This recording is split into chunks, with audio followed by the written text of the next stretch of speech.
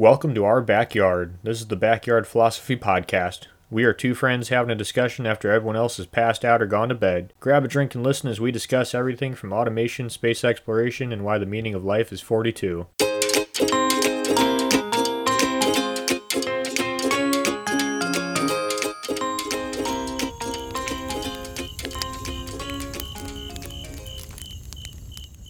Put on your pajamas, order a pizza. We're going a little off the reservation today with this episode. It's going to be a little bit more relaxed, a little less scientific, and we're just going to pretty much shoot the shit. So, Nick, as always, how you doing and what are you drinking? I'm doing good, getting ready for the weekend. I'm drinking a Dead Guy Ale, which is probably my preferred beverage of choice. Nice. I'm joining you with the beverages. I'm doing another screwdriver this week. I don't know why, but vodka's been on my mind. But this episode is going to be a little different, ladies and gentlemen. We're going to give an insight into how we do the podcast, how we kind of started, and some Q&As about each other, or our thoughts and opinions, dreams, hopes, aspirations. But to get a little synopsis, for those who may have not heard every episode, me and Nick have known each other for a long time. I would say probably close to a decade, if not over a decade at this point.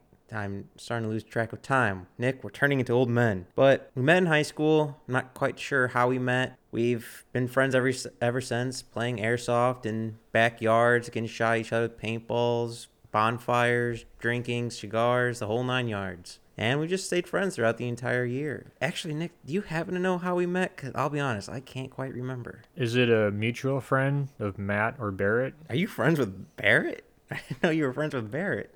I think because he's friends with Matt. Isn't that how we met, through those two? Maybe we met through Matt. But anyhow, we've been friends for about, we'll just say a decade at this point, and we've always gone on dumb adventures, and Nick is a good companion for drinking and adventures because he's both an enabler, encourager, and a man who I have high praises for because he'll join me with hold my beer moments, but he'll also join me if I'm in trouble to pull me out. We've gone camping together, we've gone fishing together, he's made me eat roadkill before. That's a long story, which I prefer not to remember, but we've had interesting conversations with each other.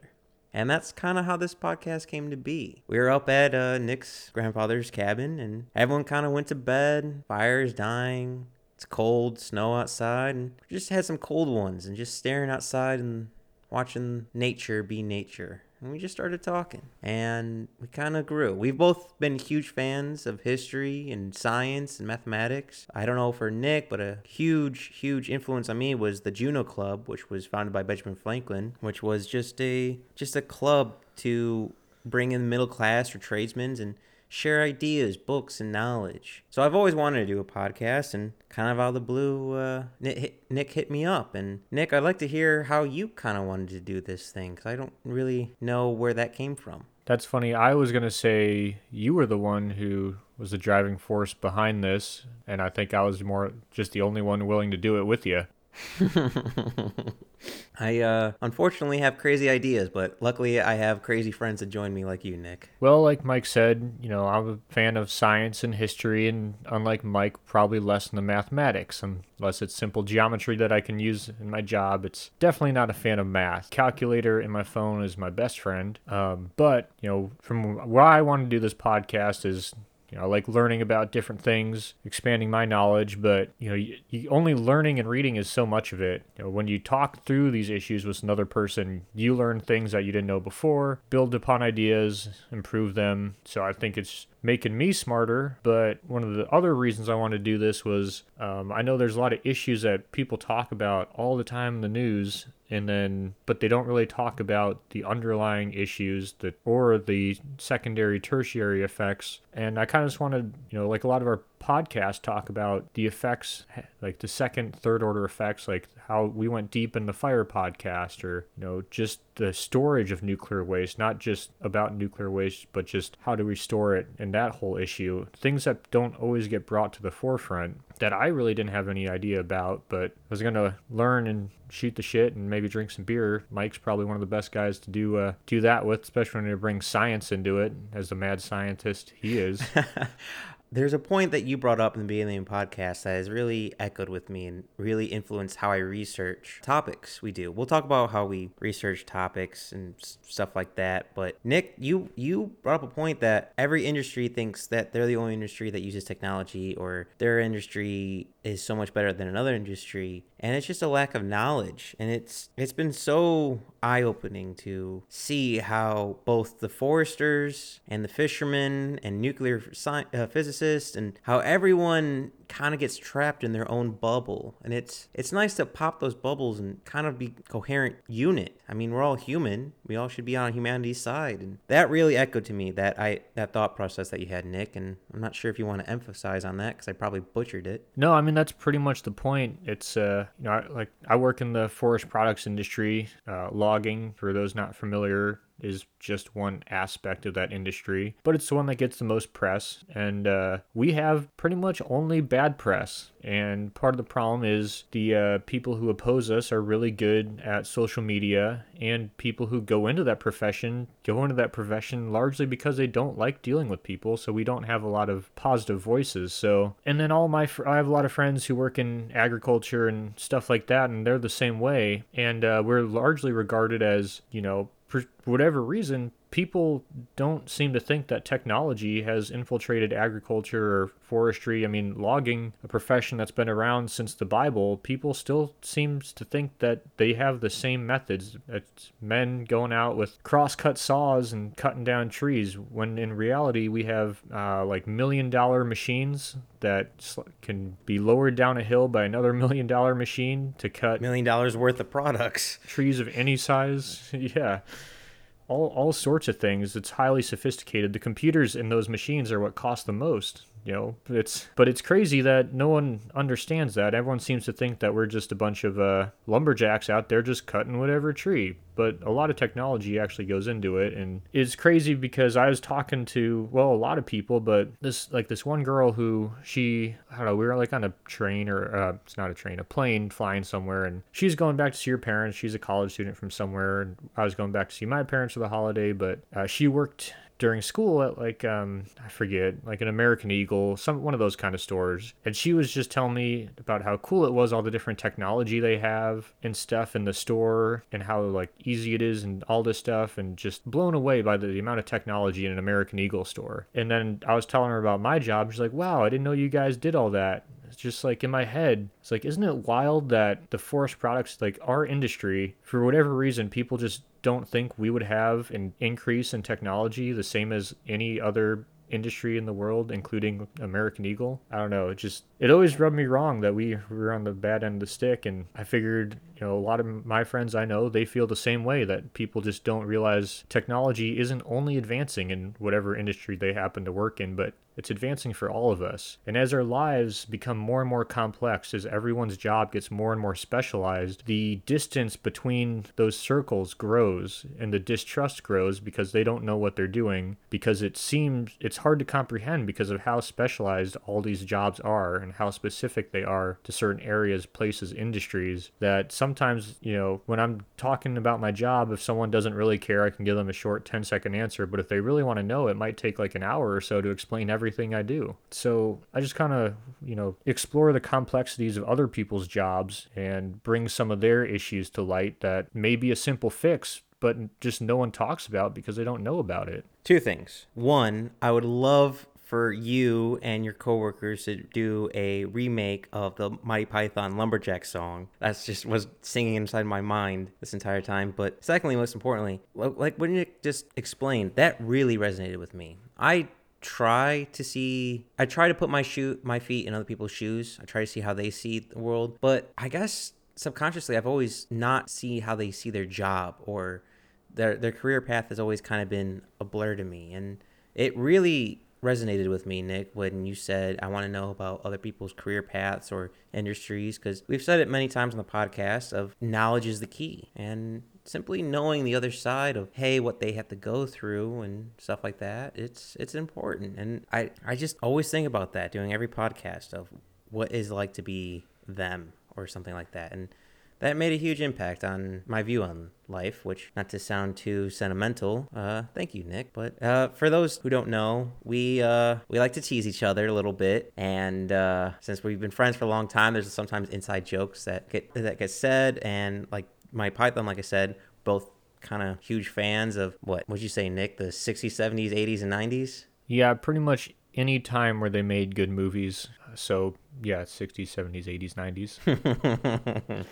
I mean, Maybe early 2000s, like some Will Ferrell movies, but that's about it. those were just sprinkles on top of the ice cream, not the ice cream itself. But no, I mean, it's amazing how different yet similar we are, I would say. We both grew up in the same area, both went to the same high school, like we said, but we all went very different career paths. I mean, Nick, you went out west, I went down south, and you went more outdoorsy. I went with both more machines. Granted, we both aren't the happiest talking to people all the time, so that's I think a big influence on why we chose our career paths. But it's amazing to me how we've stayed in path, considering we're both not huge super social media people, which I find hilarious. I still to this day that you're our social media guy for this podcast. I may have gotten myself in over my head. Well, that might be a good point to start on the insides of this podcast of where did we begin? I mean, we were shooting the shit by a fire one night, just talking ideas, and I think actually we're discussing Atlas Shrugged, which is within my top 5 favorite books that super hit home for me for some reason. But I don't know, that was in the winter time of last year, and say spring, early summer of this year during the lockdowns, we just started talking, I think, and Nick goes, "You want to start a podcast?" Or I suggest the idea. Nick goes, "Yeah, let's do it." And I was taken off guard because Nick was very gung-ho, but it was just us just talking it out for a little bit for a few weeks. And if I remember correctly, we just started making lists and lists of ideas of what we want to talk about. And I'm trying to remember the early days, Nick, which is weird to say considering now that's months ago. I mean, we started talking about a podcast in December, did it more seriously in March, and started recording in, June or July? Could you help me with the dates there? I'm not the greatest with dates. Ooh, yeah, I'm not going to remember dates. But like any good idea, we didn't think it out that much, and we just kind of dove right into it. And we were figuring it out as it went along. Still are. Much like this entire year for me for 2020, my philosophy this entire year has been a joke. So there's a comic, I can't remember what it's called, but it's a man jumping out of a skyscraper, and he passes the man on a 22nd floor, and the man asks how's he going. And the guy who jumped off the skyscraper said, "So far, so good." And that is it. This year has just been bubblegum and tape for me, but it's been working out. So after we got a list of ideas, and believe it or not, it's kind of easy especially working with a friend, of just having that chemistry to just start bouncing ideas off each other, like no limits. It's just to see where it goes. And we ended up within a couple weeks having like a list of 30 or 40. I mean, it just kept building after that. But then it started getting a little more less talk and more real. And we started ordering microphones. And Nick, this might be a good point for you because I don't know anything about microphones. And I think if I remember correctly, you took charge on which microphones you were going to go for. Yeah, we just kind of looked at a bunch of different microphones, and the ones we kept seeing over and over again that a lot of other people had were the ones we got. We went with these, I don't know how to say it, Fiffin? I don't know. I went with the Manano, if I remember correctly. That actually might be a good thing to put on our Instagram page of what microphones we're actually using for this episode. For those who don't know, we're making up as we go. We do the research, and we'll talk about research in a little bit, but the equipment, the only reason we record with Audacity, that's the program we're using, is because I have some familiarity with it. It was just something I knew and just something to use, but I can't emphasize that we are trial by error, I guess. Sorry, I didn't mean to cut you off there, Nick. No, you're good. Yeah, trial by fire. It's the way we do a lot of things. Yeah, I just went with this one. I like the Remington 870 model of you can get a fancier gun, but if it's the gun 1 out of 2 Americans is going to trust, why not use it? It's cheap, it's tough, and it'll work. And I didn't know how far we're gonna go with it, so this one works for now. If I want to get fancier, we'll upgrade later. But we'll see where it goes. Ooh, Nick being fancy. But it is definitely interesting of starting something we have no background in, and we're both pretty much nearly on other sides of the continent for podcasting. He's in Oregon, I'm in Texas. What's that, like 14 hours by plane? 8 hours by plane? 18, 20-hour drive. Just guessing. Maybe more. But that's been definitely an interesting point of trying to coordinate with a friend literally on the other side of the United States. And the other hard part is, so you got the time difference and then my schedule. I work in the woods and my schedule is largely dependent on weather, which is difficult to forecast as we have discussed. So some days I could be home at 3, other days I'm not home till 8. And usually I can get a text out to let Mike know I'm not coming home. But yeah, it's kind of tough. And Mike, what's that like, kind of just playing it by ear all the time with my goofy schedule? It's weird because I guess I've always had like a military mindset of hurry up and wait. So there's a joke amongst friends back in Chicagoland for me is Mike time. I'm always at least 5 minutes early wherever I go. I grew up, if you're early, you're on time. If you're on time, you're late. If you're late, you're fired. And for some reason, that's just carried to anything I carry through. But Nick, I mean, I get done 5 p.m. my time, so that's 3 p.m. Nick's time. So I, do things, stuff like that. And Nick, sometimes you have like crazy fires or you have some catastrophe happening in your part of the woods. And I'm just, I guess, just twiddling my thumbs. And I always wish your safety, but sometimes this might be a little bit insight to it. But usually how our podcast is breaks up is before we record, we just talk.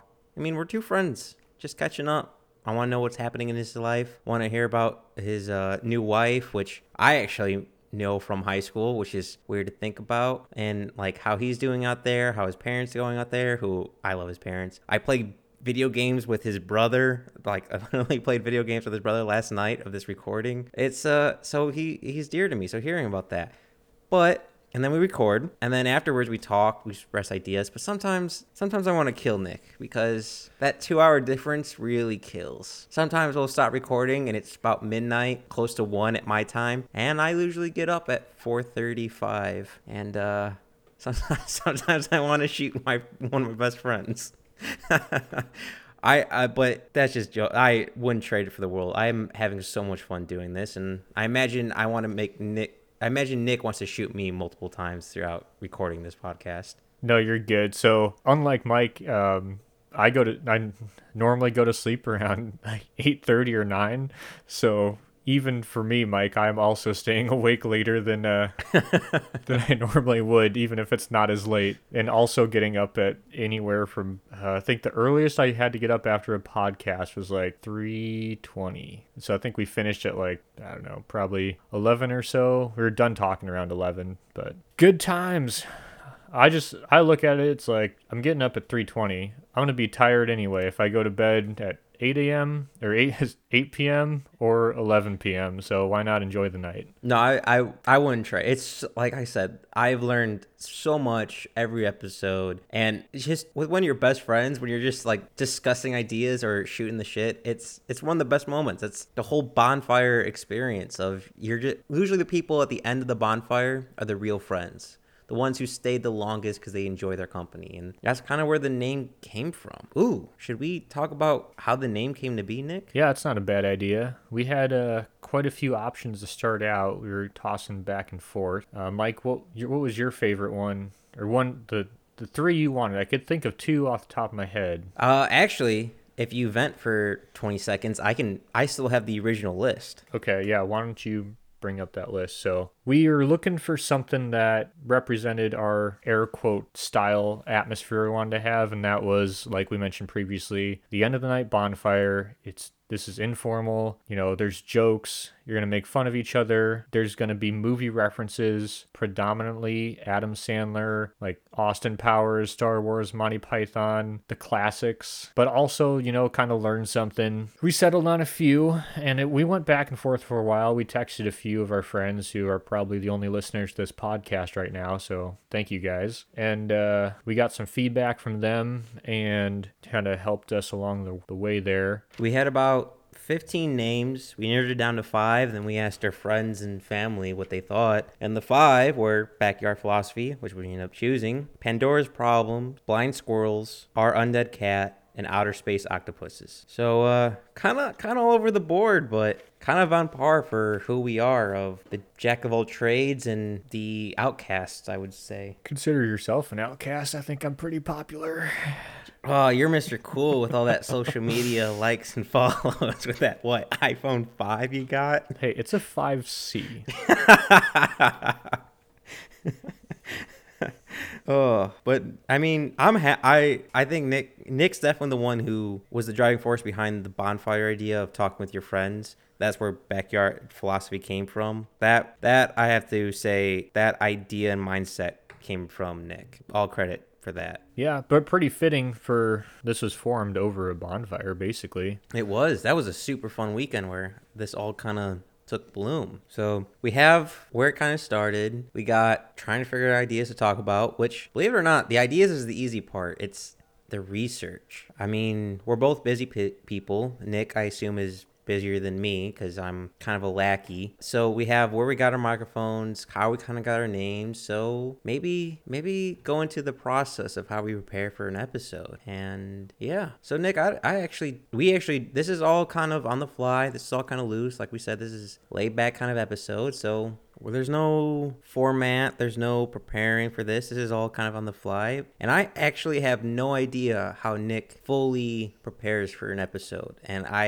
am anticipating and excited to hear what he has to say. So, Nick, how do you prepare for an episode? Well, first, so I love how a beer popped before you said first. Exactly. So I'm like Mike said, I'd consider myself a busy guy. I work probably on average anywhere from 55 to 65 hours a week.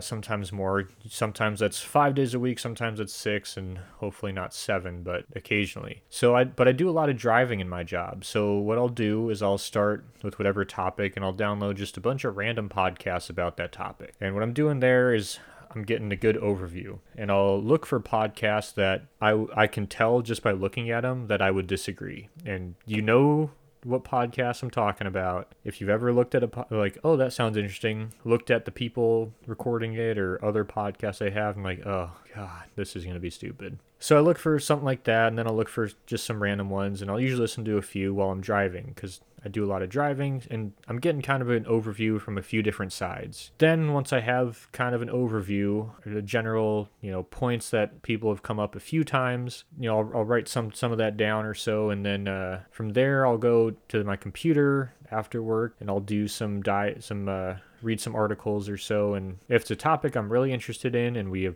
planned far enough ahead, I'll actually purchase a book or two from online. And for those of you who like to read, I highly recommend thriftbooks.com. They sell used books for really cheap, which allows me to fuel this book addiction that we both have. And if I'm ordering a book, I'll get more like a textbook kind of thing, depending on the topic. We got some more philosophy topics coming up in the future, or we're planning on, and maybe I'll get something along like that. But for the most part, I like kind of a textbook that's going to give you a broad view, while occasionally going down into some deeper, parts of the subject, like the coral reef one. We planned that one out a long ways because I wanted to read the whole textbook, and it was a big book, but I really enjoyed that. But other than that, yeah, I just kind of, listen to some podcasts, get some background, and then research some articles. And then, like for the hemp podcast, if I find a number or something that comes up and just seems really weird, I'm going to go and read that scientific article or whatever it is to figure out where that data came from. And because with my industry, I get a lot of random numbers thrown around that people throw around that you can just go, that doesn't seem right. And if you actually go and look at the study, it's complete garbage. And that's kind of a lot of what I found is it really only takes a quick Google search to knock some of these just ridiculous numbers and stuff around. It's not hard to figure out that they use terrible testing methods or just made it up, really. If no one else can replicate it, and that's what I'm trying to avoid, is because I see the damage throwing out this fake information does to my industry. So I really want to not throw any any bad information around. So if we got something wrong, let us know, because we don't want to be spreading misinformation. Yes, we actually care. And I'm curious about your notes because we both take notes. And last time we talked about your notes was off air and it ended up becoming a grocery list. So I am curious about your notes.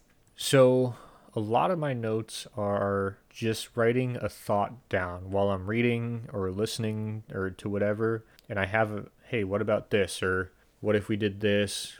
Or this is really interesting. I'll just write that note down.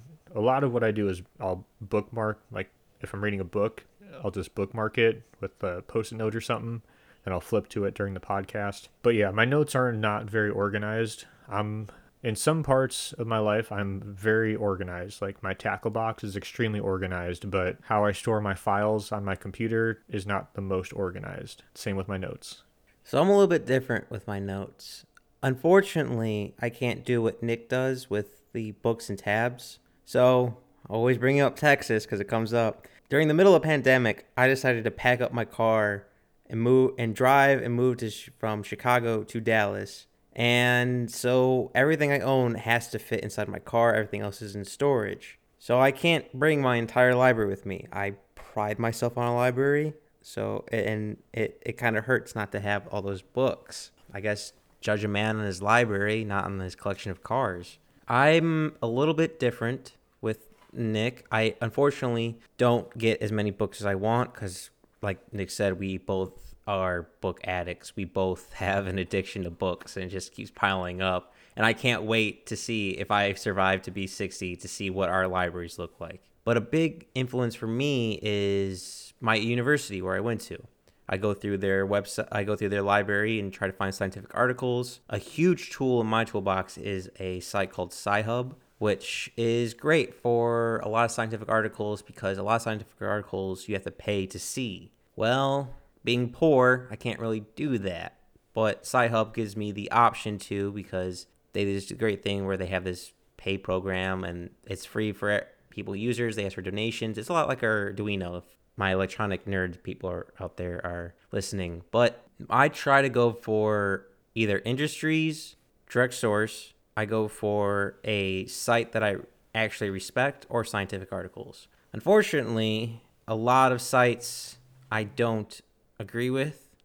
They've notoriously came out with false news. I don't want to name names, but they're very untrustworthy. And I don't like using those sources. So unless I can back it up, I don't use it. But for my notes, I have two notebooks. One is just ideas. I will open up probably 30 tabs when researching it because most of mine is internet based. And I'll write down whatever comes to my head. I'll circle any questions that other tabs I want to open with. And once I have everything written out, they're just really rough ideas. I'll transfer it to the other journal and I'll fully write out what I want to, not fully write out what I want to say, but a more explained method of what I want to explain and sort of in order. And so that way we'll take invasive species. All the lionfish are together, all the buckthorn are together. They're all separated and all kind of put together in categories. So it's easier to reference and see through. And that's mainly my process. I usually, before every topic, maybe spend 6-ish hours before studying or writing notes, ideas down. It depends on my work schedule. I'm far less busy than Nick. Nonetheless, I find good ways to waste time. But I would say 6 hours I spend researching, which unfortunately we're kind of spazzes where we come up with a list of, hey, this is the order we're going to go through things. And that list always ends up changing. So, you know what they say, if you have a plan, tell God because he'll laugh. So, Nick, out of curiosity, how much has that affected your research? Just us kind of changing things on the fly. Not too bad because topics that I've bought a book for, you're pretty okay with me just pushing it back until I finish the book or wait until the book comes because I don't pay for next day shipping. So it hasn't really affected me. I think that's a huge thing before you explain your answer is we're both pretty chill people. Like, we're both like, hey, you gotta do what you gotta do. Like if you need more time, you need more time, or whatever. I would say we're both very adaptable. Sorry, I didn't mean to cut you off there. Yeah, no, you're good. Like Mike said, we both got a lot going on. Like we both work jobs that use a lot of our time. I have a wife. I volunteer at the fire department, so I got hours I got to be there, and so I have a pretty busy life. But we both make it work, and that's the thing. I wouldn't do this if Mike was a hard ass about scheduling because can't do it. My schedule is so crazy, but it works out. And but yeah, I think guys probably spend. It really depends. Like coral reefs, I probably spent. Geez, I don't even know how many. I spent a lot of time on coral reefs, but that was a long episode. Bees was. It's also an important topic. Yeah, bees was another one. Bees, I think I mentioned it in the podcast, but I called one of my buddies who does the commercial bee thing, takes them down. So got some firsthand knowledge for that one, which is good. And a lot of these agriculture ones, I have people I can talk to, so that kind of helps. It's getting that talking to the person who does it. You're going to save yourself so much time just because what you have to learn, they can explain in like a minute or so, even to idiots like us, because a lot of, not to bring it back to like my job, but a lot of things these industries we're exploring are, I don't know, I would say like looked down upon, or they're not they're in the fringe. Yeah, they're not in the public favor. Public opinion is not really favoring them, and so they have had to learn to explain what they do to people. So most of these guys are pretty good at boiling down what they do to a few simple, sentences and take-homes that kind of in an attempt to turn public opinion in their favor and to allow them to continue to operate. So if I'm lucky enough to know someone in one of these fields, then, it really makes things easier. Unfortunately, I have yet to have a friend to be in one of these fields like Nick. Hence why Nick is our social media guy. He is a little bit more social and connects with people more. I am... Well, I would be happy if I spent my life in the middle of the woods or in a library to myself for the rest of my life. I'd be perfectly okay with that. But yeah, not to brag, but I have friends in low places. So. Oh, such a good song. Such a good song. But yeah, it's sometimes for recording episode, like it's we try to stay ahead of it. I think that's a big thing. We try to always have 2 episodes, 3 episodes. We come out weekly. We always try to have 2 episodes in the chamber in case, scheduling issues or just for editing time frame just to have. But there's been a few episodes where it's about a day before it's released that we have to edit it, listen through it, upload it, and send it out. And I mainly Nick does social media, I do editing, and Nick also does a final kind of listen through. He's kind of the ears for the audience, and he's definitely helped me out a lot with editing, I would say. So, Nick, how does it, I don't know about you, but I've sort of gotten used to hearing my own voice over and over again. Have you gotten used to that yet? No, I still hate my voice. But yeah, it's weird listening to it, but I get wrapped up into it after listening to it again, because I'm like, oh, Mike's going to bring up this point, and I wish I had said this, or, oh man, like, Mike should have said that. But especially like the Neanderthal one, going back through the whole, bringing back, or de-extinction, bringing back Neanderthals, just thinking through that again as I was listening to it was kind of fun. So that it's really not as bad as I thought it would be, just listening to me talk over and over again. Man, that was just a good episode. I really enjoyed that discussion, and yeah, that's an interesting topic. I think a huge influence on us was the Rite of Passage episode, which you brought to our mind, because I'll get random texts throughout the day of, hey, what do you think about doing this episode? Or I'll send Nick one like, hey, what do you think about recording this with this theme? And he came up with the Rite of Passage, and he's right. The Rite of Passage is kind of gone from our society, and it got us a little bit more philosophical and a little bit less scientific, which I think is kind of our niche of having both and mixed all together. And I think that kind of really came together with De-Extinction. I think De-Extinction is one of my favorite episodes because we have the science in there, we have the facts in there, but we also have some personal / ethics / philosophy questions in there. And I really like when we go down those rabbit holes of, well, what if? Or how do you feel about? Because I think hearing one of my best friends' opinions is important to me, and hearing the other side, because me and Nick don't always agree on everything, and we're like a Venn diagram: 1/3 Nick, 1/3 to us together, 1/3 Mike, and it works out pretty well. Yeah, it's a good sounding board.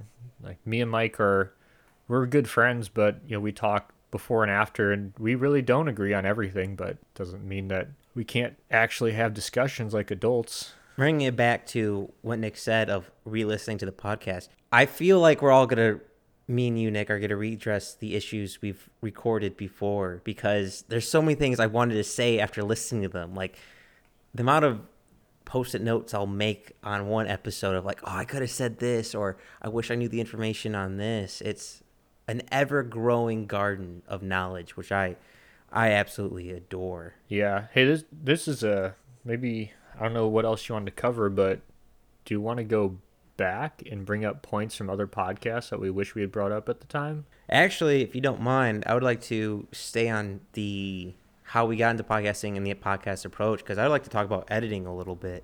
Oh yeah, I don't really do that. So yeah, let me know how that works. It makes me want to shoot my brains out constantly. For those who want to start their own podcast, and I always implore everyone to seek their own knowledge, talk with their friends. I mean, everyone talks to their friends' ideas, so might as well record it. And, just at the very least, you'll have that memory or thought recorded. And it's always different saying something out loud versus in your own head. But as I said in the beginning, I use Audacity, which is a free program, and I highly recommend because it's very user-friendly and it's very easy to use. Now, our episodes range everywhere from an hour to 3 hours. And for every hour of recording, it takes about double or 2.5 times of editing for every hour. So if it's 1 hour, it's 2.5 to 3 hours of editing. And it's mainly saving you, the audience, of the awkward pauses, our microphones maybe picking up a background sound, the likes, the ums, or us just flubbing our words. As hopefully you all know, I'm not really good at English. And so pretty much how my process goes is I break it into chunks. I realized that trying to do a 3-hour recording all after work is not the best idea. So I usually break it up into 30-minute segments or 45-minute segments of the audio. So that's like usually an hour and a half for me. So I'll start going through. I'll create a new file. Both of us are having either MP3 files or WAV files, just something that Audacity can register. So pretty much any audio file. I'll try to sync with our syncs in the beginning. We do sync 1, 2, 3, and that gives me good reference points especially if we take breaks in the middle of an episode to help realign our audio, because we record our audio independently and we're not using a mixer, especially because we're, again, in 2 different states halfway across the country, and it helps having just separate audio files, makes it cleaner. Especially helps when Nick is like a couple inches from his microphone instead of like a couple feet from his microphone. That I don't know what you're talking about, Mike. For the life of me. I really wish I had a video of my face when you said that, because it was instantly red. My white face was so red of anger when you said you were like 2 feet away from your microphone. For those who don't know, hey, there is good information on how to record a podcast, and there's bad information on how to record a podcast, and I guess I must have stumbled across some bad information. I was telling Mike all these things that I learned, and he was like, "What are you talking about?" Again, we are figuring this out as we go, but from every podcast I've watched, listened to, or we looked up some YouTube videos on how we're doing. Like we try to gather some information before we do this, but when I found out some information Nick was doing, I wanted to go to the freezer and pull out the whole bottle of vodka and just start taking some shots. But going back to editing, so I'll do about 30 minutes of recorded audio editing, so it's like an hour and a half. ish to editing, just getting rid of the likes, the ums, making sure things sync, making sure we don't hear our breathing. We don't hear. I like to play with things. Like I especially like to play with pens for some reason when I talk. I'm very eccentric with my hands. I'm even talking with my hands right now, even though no one can see it. So if I remove those background sounds just to make it a little cleaner, I'll try matching the audio because both me and Nick have different voices. Sometimes we talk different. I get excited, I talk really high, and it doesn't sound right. So I lower it a little bit, and then I'll do that progressively throughout the week. And then I'll forward that to Nick, and Nick will give a listen to. He'll tell me some timestamps that need to be fixed, and I go through and I fix that. And then after that, after I've done the entire recording episode, I'll compress it and sync it so the two audio files match together, so they're one audio file. I'll turn it into a MP3 so that can go on our RSS feed. So for those who don't know, when you have or trying to upload a podcast, to make it easier for yourself, you can do through a thing called RSS. I can't remember what it stands for, but pretty much is you upload it to one website and it uploads it to others. So pretty much that's why you can hear us on Spotify, Apple Podcasts, iHeartRadio, Google Radio, Podbean, and all those different formats is because of the RSS. So I make a MP3 file from the audio recorded that I've edited, we mix together, and then put on the RSS feed, write a description, set an upload date, and then after that, I turn it into an MP4 file for YouTube because RSS doesn't work with YouTube. So I have to change the MP3 file into like a video. I add our imagery to it. I then upload it, try to make sure our audio is all synced and go through because it's a different compression rate. Then I put that on YouTube with an upload link. That's annoying because both setting up your audio for RSS and YouTube, there's a lot of download time. So a lot of times I'll do this during my lunch break. I have just putting the upload up while I'm just eating lunch. So that way I'm actually being productive and not just staring at a blank screen during my lunch break, and ends up being like 30 or 40 minutes just trying to get a video up on YouTube, which is annoying, but that's all set. Gets the timestamp. And then, and then once Friday at midnight on both YouTube or anywhere you listen to podcasts it goes live. And that's usually the RSS and YouTube just doing that. It's just everything's set up. And a big thing for me that I've been trying to learn is how to properly do tags. Unfortunately, I'm not really good with social media. So doing the hashtags, figuring out search tags, figuring out the programs that these companies are using to help promote videos is a bit of a learning curve to figure out, okay, if I use these keywords, we'll get more views. Or if I misspell this word, because this is a common misspelled word, we'll get more views because people are searching for it, but they're misspelling it. So if I can fit that niche, more views for us. And before we get too far away, this is my personal opinion. I'm not quite sure on Nick's, but I don't do this to get rich or famous.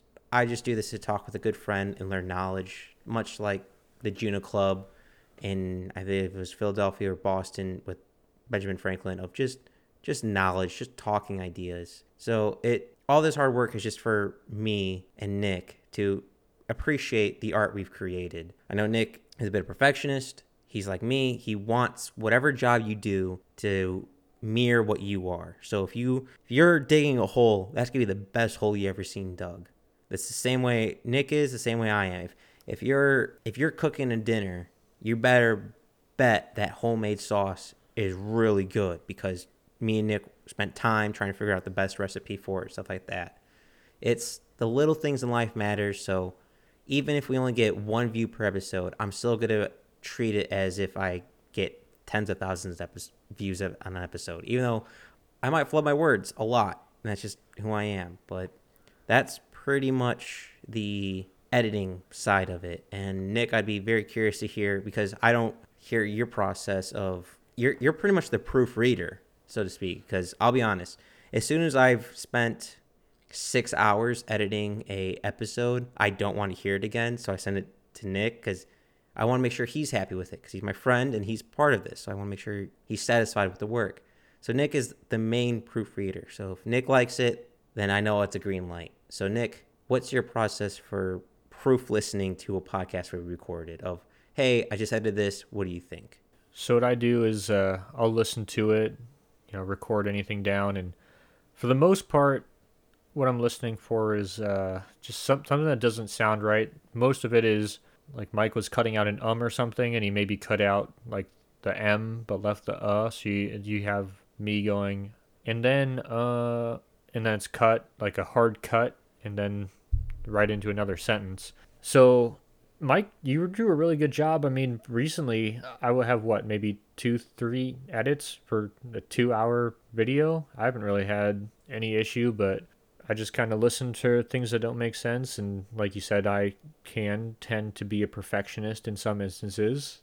And so maybe I send you back some edits that aren't really an issue. And part of it is probably my how far I am from the mic. When I get good and liquored up and start talking about something I'm passionate about, I move my body and my hands, and I get right up against the mic and way far away. So part of the problem might be that, but I don't know. I don't do the editing, so I have no one to blame. So actually, you're really good, especially since you moved in closer to the mic. It was mainly your sound thing, your sound being echoey. That's why, for those listening, some of our episodes might sound weird, is because it was different distance for recording. Actually, the main problem with hard cuts comes to me. I'm a spaz. I'll come up with one idea and switch in the middle of a sentence. So when I try to edit it and cut it and fit it all together, sometimes it'll be a completely different topic I'm talking about in the middle of a sentence, and it just doesn't work. And from an insight of editing, I've definitely started learning how we speak and how we put sentences together. Like I can tell just on how the file looks. So what I'm seeing when I'm recording and both editing is the sound waves going up and down for high and low frequencies and high pitches, stuff like that. I can tell just based how it looks what word it is now. So I can tell when Nick's saying an and, or I can say the, or it's like filler words. I can tell just by the look of them what word that is, which is really weird to think about. But I've noticed my words are more spaced out with random breaks in them, which is annoying to edit because it's not consistency. Nick tends to be very easy to edit because it's usually he says a sentence, he has an idea, he takes a break, and then continues the sentence. And I can just remove that break so it sounds a little bit more clean altogether. For me, like I'm looking at my audio file now as recording this, and it's kind of all over the board, random breaks, random words being extended, and it's hard to put that and compile that together and make it sound better and clean compared to Nick. The only really main thing I have to edit with Nick is making sure our sounds match, shortening the breaks in between, getting rid of any random ums that don't quite work, or any random pops, or like sometimes T's, S's, and P's I've noticed are really hard for audio recording for those who want to start their podcast. Highly recommend a pop filter. It kind of changes the game a little bit. But if you can deafen those T's and S and P's, that it really helps cut down the audio time. So that's pretty much it. Oh, your zoom in and zoom out button when editing a podcast is one of your best friends, because it really helps to break down the audio you're hearing and editing into milliseconds. Like I'll turn in a second into 30-ish pages, and then I can cut out that way so it sounds a little bit more clean. But yeah, like trying to just make it sound less dumb is my whole goal, or get our point across that we're trying to go through. Sorry, Nick, I kind of rambled on there. I figured you want to jump in somewhere. Bold of you to assume my pauses are for thinking ahead. I'm thinking backwards to say, wow, I got myself to this point. Now, how do I get out of it? Well, if it makes you feel any better when editing it, I can't tell the difference. Yeah, so don't feel too bad.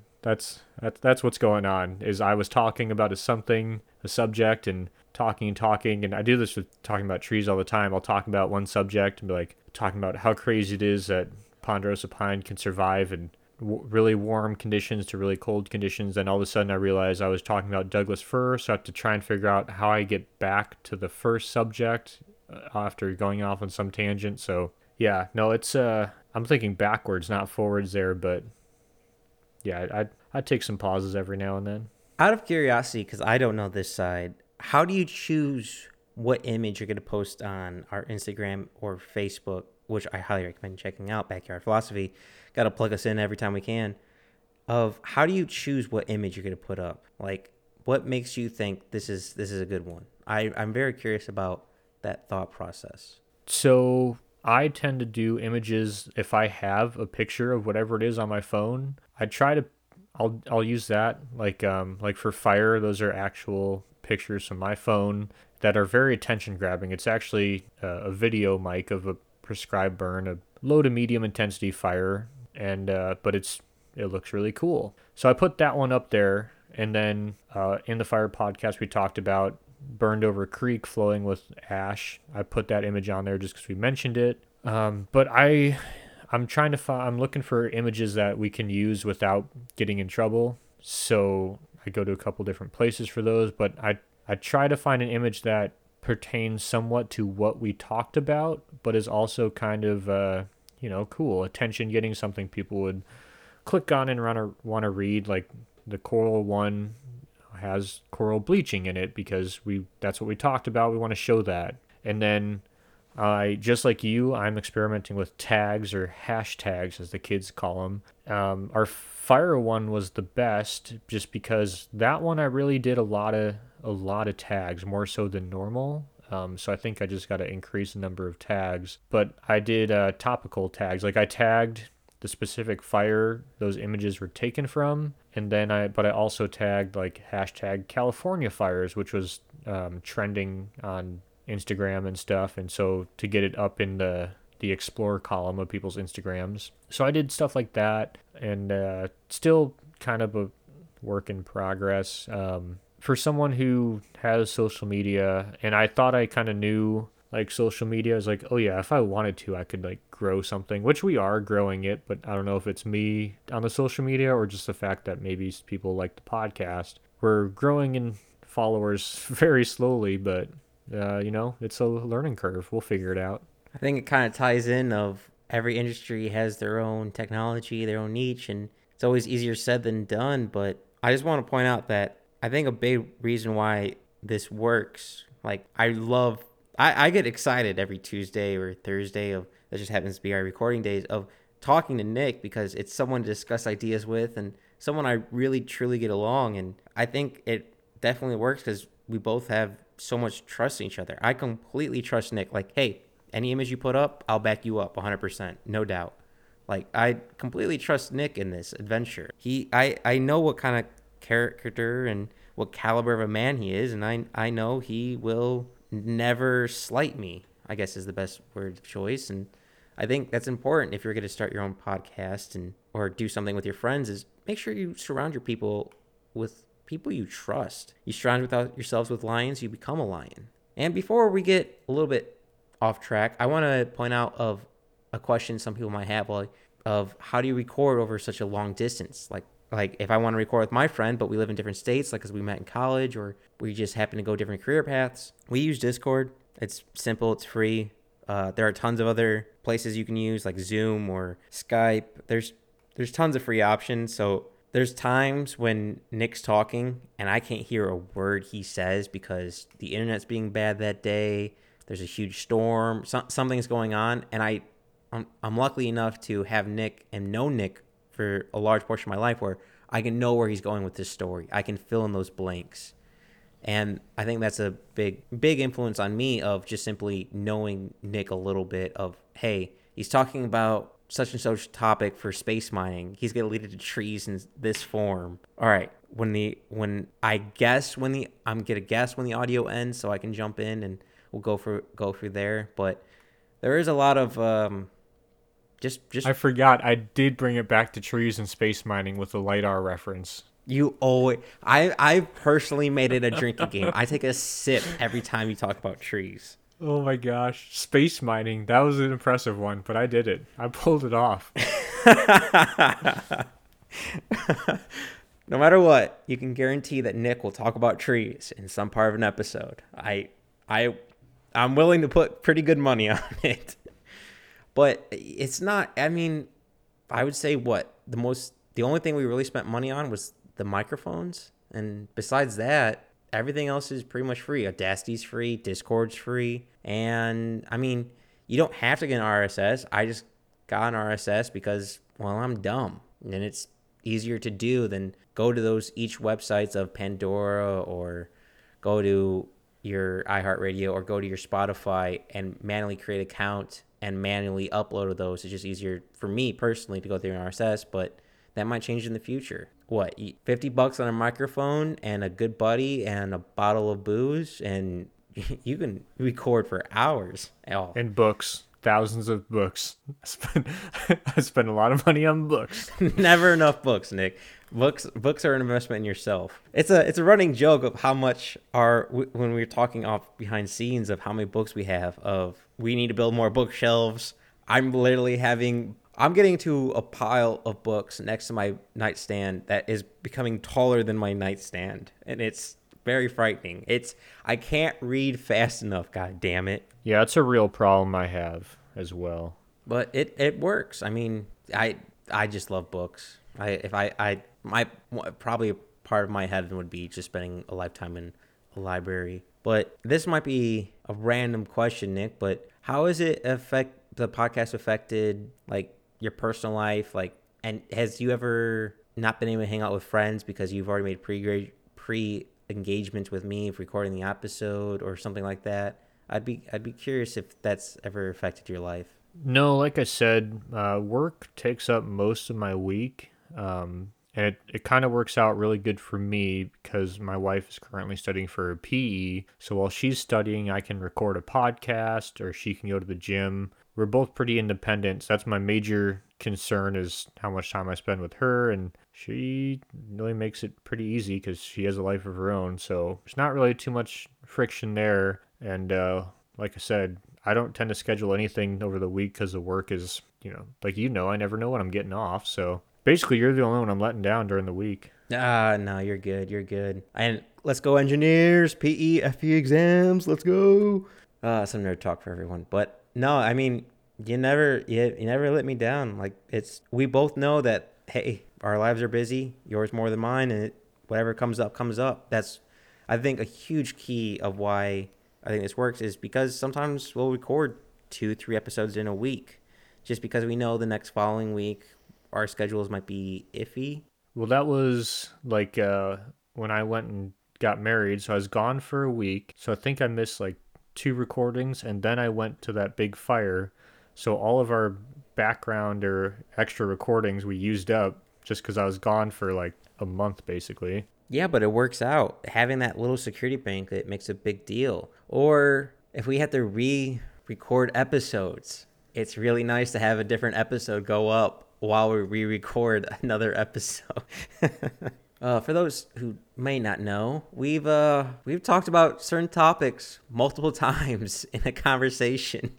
I'm not gonna lie, Nick. After our wildfire episodes, I did not want to hear a word about wildfires because it was 3 hours recording, 12 hours editing because that audio file had a lot of issues.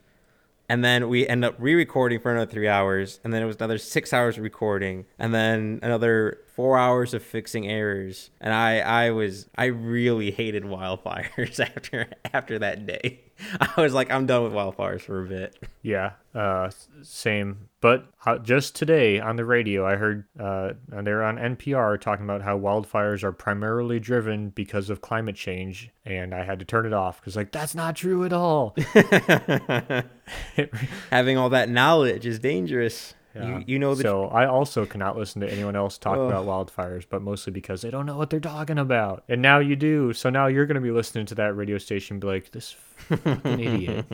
Follow the numbers, they never lie. But before I started talking about editing and interrupted you, you're gonna say something, Nick, and I was hoping you can remember what you were talking about. Nope. Cannot remember. Don't know what I was going to say. Okay. Well, we've talked about kind of how we started, some quick 101 trials and how to get started. We talked about kind of our process of editing, stuff like that. So maybe it's time to get to know each other for the public a little bit. Okay, well, before you get there, I do want to say going forward where we kind of want to go. We have an idea. We want to do some maybe little mini episodes about just random philosophical pages or papers or books or something as like a half hour or so episode or something. But we also are going to try and have guests on. We don't know quite how to do that yet. We're kind of figuring that out, but we want, our friends, and if anyone thinks they have something to say on and, in an industry that they can give us an inside kind of look, and that's kind of what we're looking for. And some of my friends have asked if they can be on, and it's like,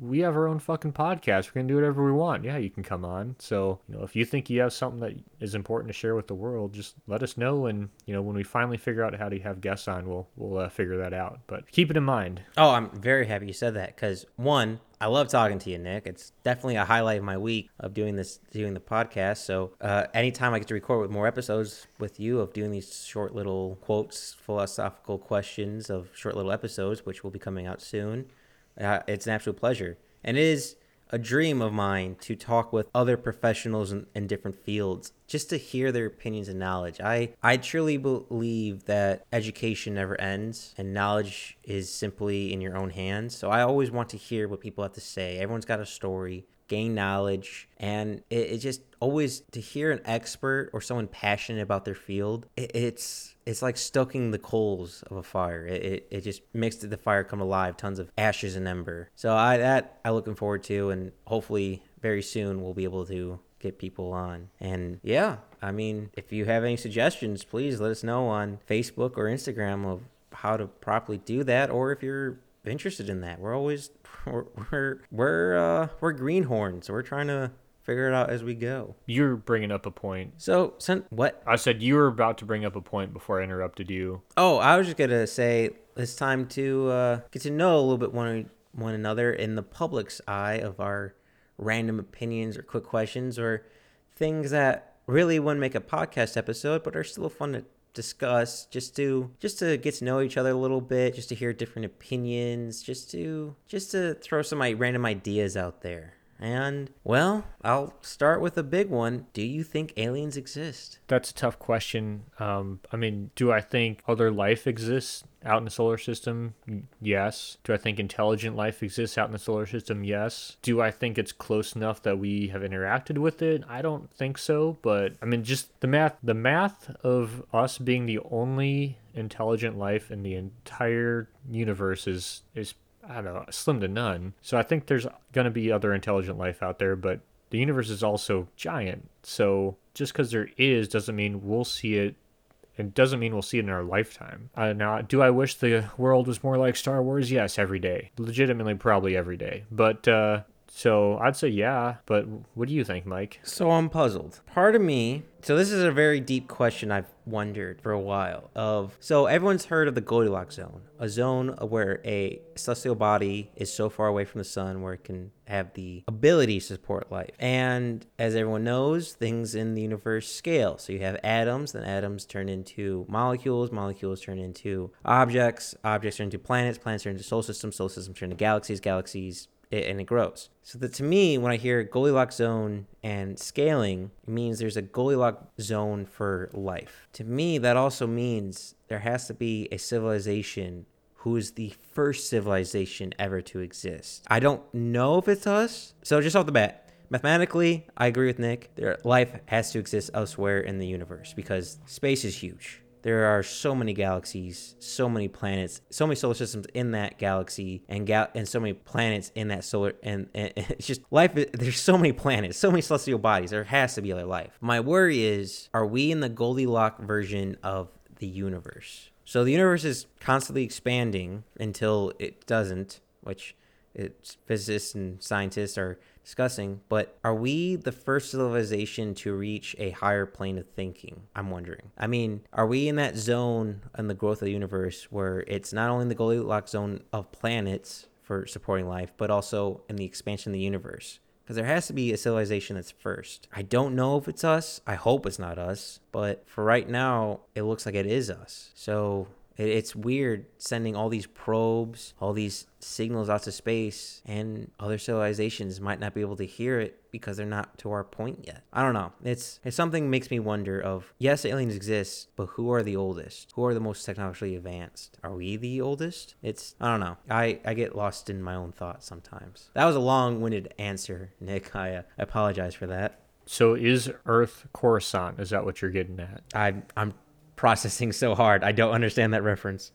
Star Wars reference. Anyway, so this is a question that I saw like on Facebook or something, and I can't decide which I side with. What is more terrifying? That we are the only intelligent civilization in the universe, or that we are not the only intelligent civilization in the universe? I think that depends on your definition of intelligence. I mean, if your intelligence is mastering the atom and be able to manipulate propellants to move yourself, then maybe we are only intelligence in life. But just recently, you found evidence of rivers on asteroids. There's frozen water everywhere in space. So intelligent life might be very to vary depending on what species you're talking about.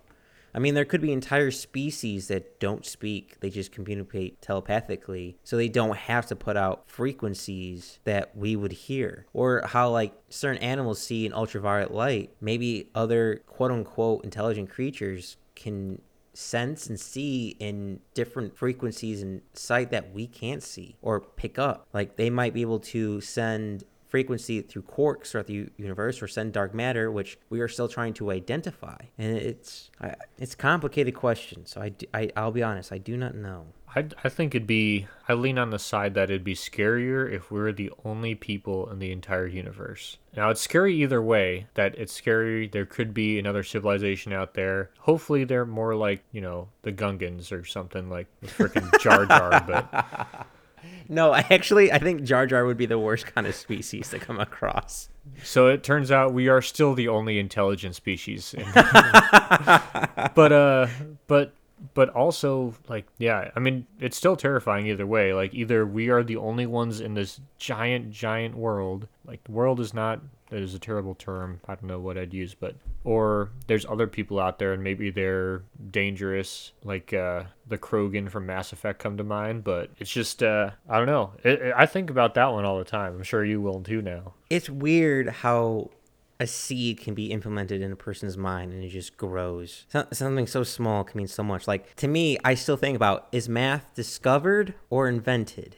And there's no way to really answer that. You could argue each one, but there's no real proof. Now, Nick, I mean, we've texted each other kind of constantly throughout the week of, hey, what do you think about this? What about that? And Nick, you sent me a question for this episode, which I don't know. And your question was, do you believe in luck? And I don't know. I believe in randomness. I don't believe the universe is fair or there's stuff like that. But setting up different variables will lead different outcomes. But I truly don't know if there's luck. Do you believe in luck? Or I don't know. I guess how to phrase that. Do you believe in luck, or do you believe in no luck? I mean, I believe in luck.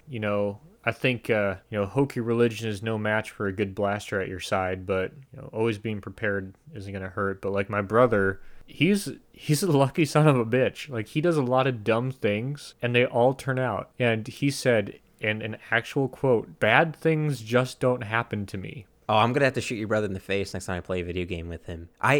I hate that when people do dumb decisions and it just happens to work out for them. I'll make a smart decision where I work really hard and it will fail and blow up in my face. And I hate people like that. I don't know. I still don't know if there's a purpose or a path everyone's supposed to follow in this universe, or things are just random, or, hey, some people just have certain DNA that makes them luckier than others and everyone just likes them more.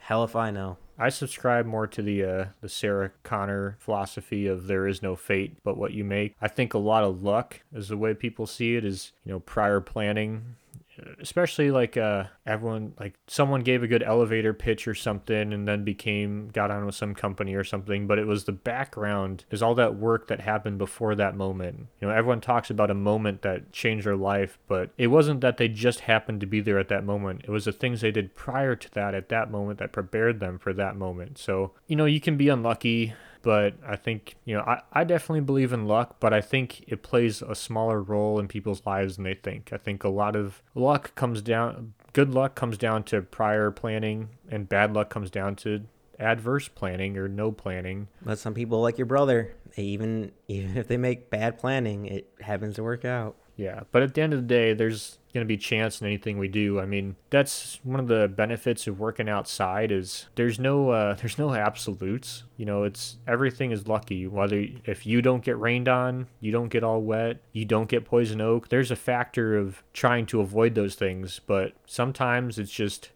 luck of where it's going to rain and where it's not, and you can't leave everything. You can't control everything, so maybe it's not as much luck, but acceptance of things you can't control, and maybe that's what luck is, the people who can deal with that lack of control, people who can't. I don't know. I definitely believe in luck, though. So you remind me of a quote. I'm a huge fan of quotes and, hearing speeches and stuff like that. For some reason, it really attracts to me, and there's a quote of the harder you work, the harder the work, the luckier you are. And I agree with that, but I don't know if it's luck. I think the harder you work, the more opportunities show up. So I'm still torn on if luck exists or not. I don't know. It's a lot of issues, unfortunately. I can go both ways, and sometimes I do. Sometimes I switch to one side, and then the other day I switch to the other. It's trying to figure out which works best for a situation. Yeah, no, I agree. I could go both ways on luck sometimes. I just think I tend to agree that I think there's some what people chalk up to luck tends to not be luck, but I think there are some random chances that, the thing about luck is, I think what luck is an opportunity. And when people say someone's lucky, what they really do is they seize that opportunity. So lack of action a lot of times would be perceived as unlucky, but if you seize that opportunity, you're lucky. So like if you were, God, I can't think of a good example, but yeah, I definitely, like you said, I could go either way, but I'd lean on the side more of luck is real. Okay. Now, Nick,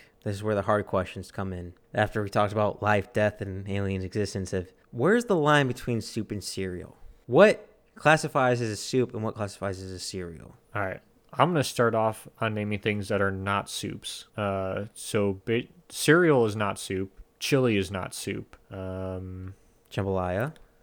Jambalaya is not a soup. Gumbo is not a soup. Gumbo is closer to soup than jambalaya for sure, but I would not consider it a soup. I would say soup has to be more liquid than it is solid. For me, it's the sugar content. If it's a sugary liquid with solids in it, then it's a cereal. If it's a non-sugar, I'm going to steal from you, Nick, of a non-sugary item which is mostly liquid, then it's a soup. So jambalaya, even though it's not sugary, it's mostly solid, not mostly liquid, so therefore it is not a soup. So for me, cereal is sugar soup pretty much, and soup is non-sugary liquid. I don't know, that's hard word choice to properly say. That's funny. I don't know if you know this, but jambalaya is like my favorite meal. I did not know this. This is good to know. If you ever visit me in Texas, I'm going to have to take you some nice barbecue and some jambalaya. Sounds good. Then we'll go fishing. We're going out straight to the Gulf. None of that inland stuff. That's a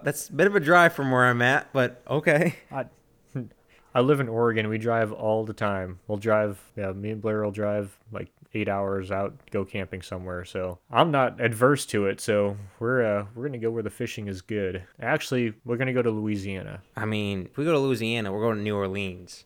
Nick, I would love to see you during Mardi Gras. Yeah, I've heard that before. I want to see how many beads you get. Anyway, but I also wouldn't consider jambalaya a cereal. I would consider jambalaya just a dish. I don't know. I don't think it's a soup at all, or a cereal. What would you call jambalaya? I would say it's the same thing. Whatever like kind of chili is. It's a mixture with a broth almost like I guess a spicy stew. Yeah, I guess it's closer to a stew than anything. Huh, I don't know. But since you don't check your text messages, I'm gonna keep asking you questions of if you were gonna die or you were dying, what advice would you give to an individual? Whether that individual be random individual or someone close to you. I don't know.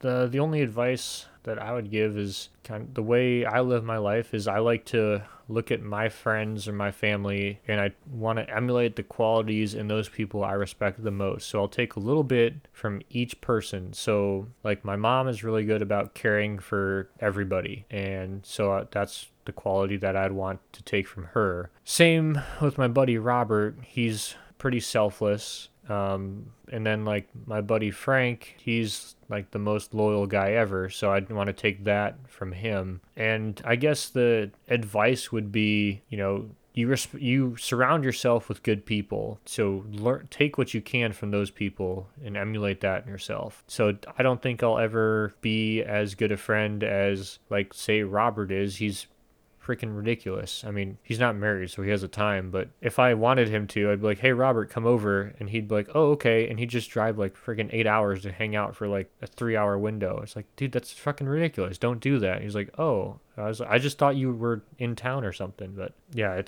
that's kind of where I would just take those, Attributes from other people. yeah, because, you've already recognized attributes you like in those people, so just kind of think about it, figure out what you like, and try and emulate them. And to be a good person, I guess. But I don't know. I guess my biggest piece of advice is your job, which is where you spend most of your time, especially if you're me, do something you enjoy. Like, I really like my job. It sucks sometimes. It's long hours and it's hard work, but, I'm passionate about it. And so it doesn't really seem like work. If I was working a job like this that I hated, it'd be different. I think that's made my life a lot happier. Those are my two, I would say. What about you?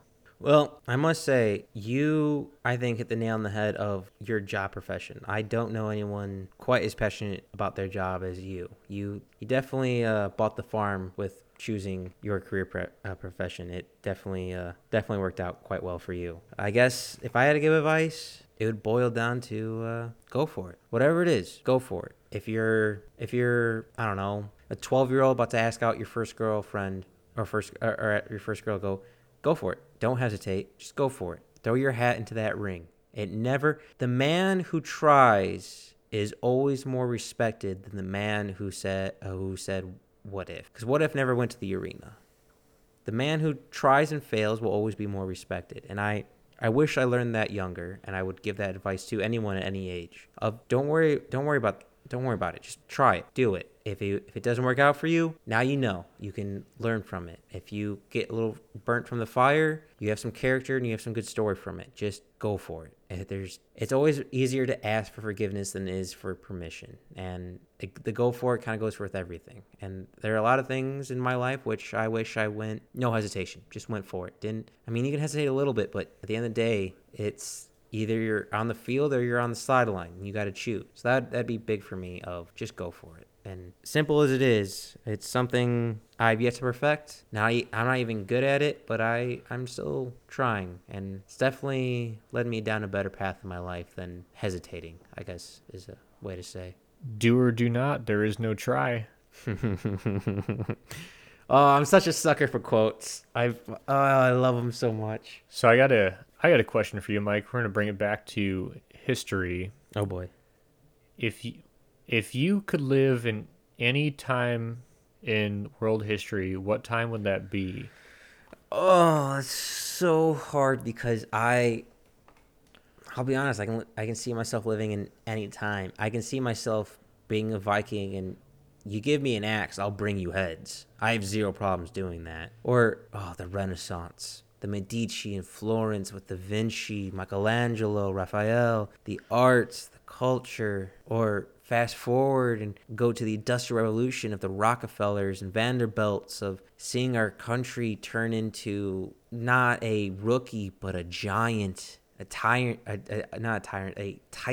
of new steel, Standard Oil. But if I had to choose, I would stick the Renaissance. Da Vinci is why I got into engineering, so I'll stick with Da Vinci. That's a different answer than any of my friends have said. But so my follow up question is, what would your occupation be at that time? All right, hold up. What did your friends say? Because now I'm a little self conscious. I'm not gonna lie. Pretty much. Well, all my friends out west, Idaho, Washington, Oregon natives, said settling the American West, which is also the one I would have chosen. I mean, don't get me wrong. It'd be fun to walk around in moccasins and deerskin and blaze the new trails and trying to see land that only those native people have never been any experience with other cultures besides the local cultures. That'd be really fun. But if I had to make a list, it would be probably Renaissance, Vikings, Egypt, Rome, and then Industrial Revolution.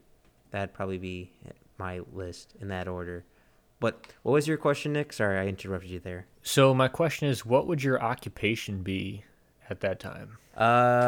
For Renaissance, I would want to be an artisan, especially with my engineering background. It'd be, I think, easily here to do. Or probably a warlord. I'm, for some reason, really good at military tactics. I like military history and being familiar with what weapons, what their range are, what they're capable of doing, knowing how far troops can march, what's the importance of water and what territory is high ground, such like that. Probably own a mercenary group, get hired by a rich banking group like the Pansies or the Medici, conquer a few cities for them, and then decide to keep one of them, have my own city, and become my own controller. Of course, you still got to deal with Rome and still pledge allegiance to Rome because the whole Roman Church at that time.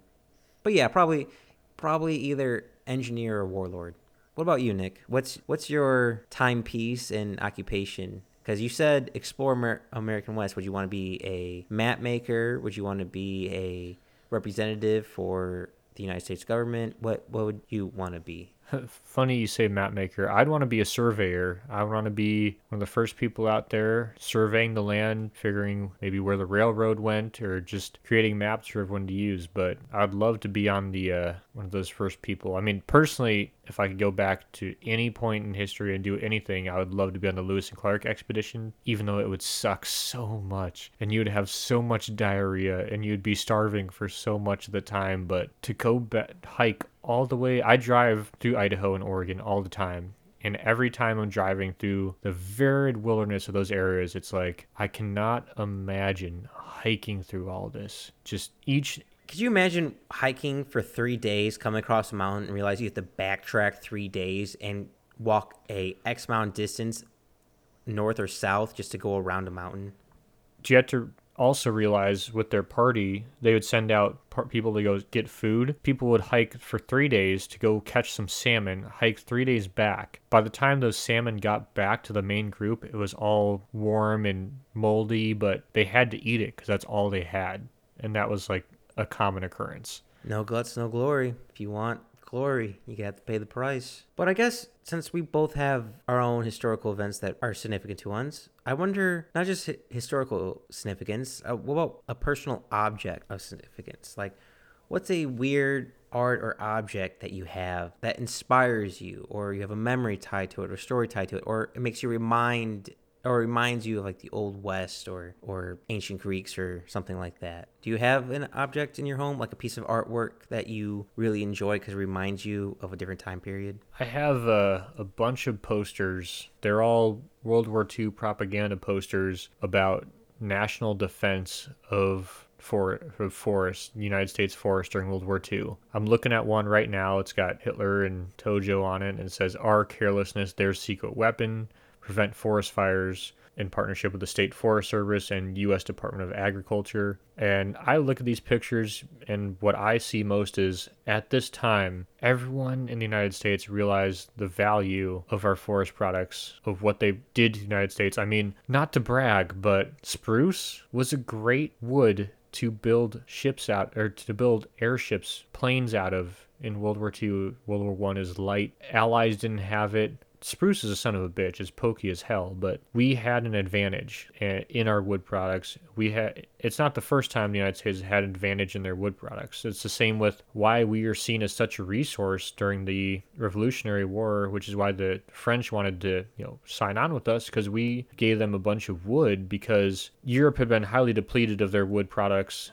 So they didn't have large timber to make ship masts out of. Our ship masts in the United States were made out of a single piece of wood, where in England or Europe, UK, whatever you're going to call it, they'd have to use three pieces, and tie them together, which is not as effective. And for me, I live in an era where our industry is seen as the enemy. And it's nice to look at that and be like, there's a time in our nation's history where we were seen as the good guys. So what comes around goes around. So, environmentalists, you're up next. But that's always good to know that it's kind of, to me, it's almost like the cat poster of hang in there for you of, hey, wasn't always like this, and it can return back to how it used to be. So what's yours?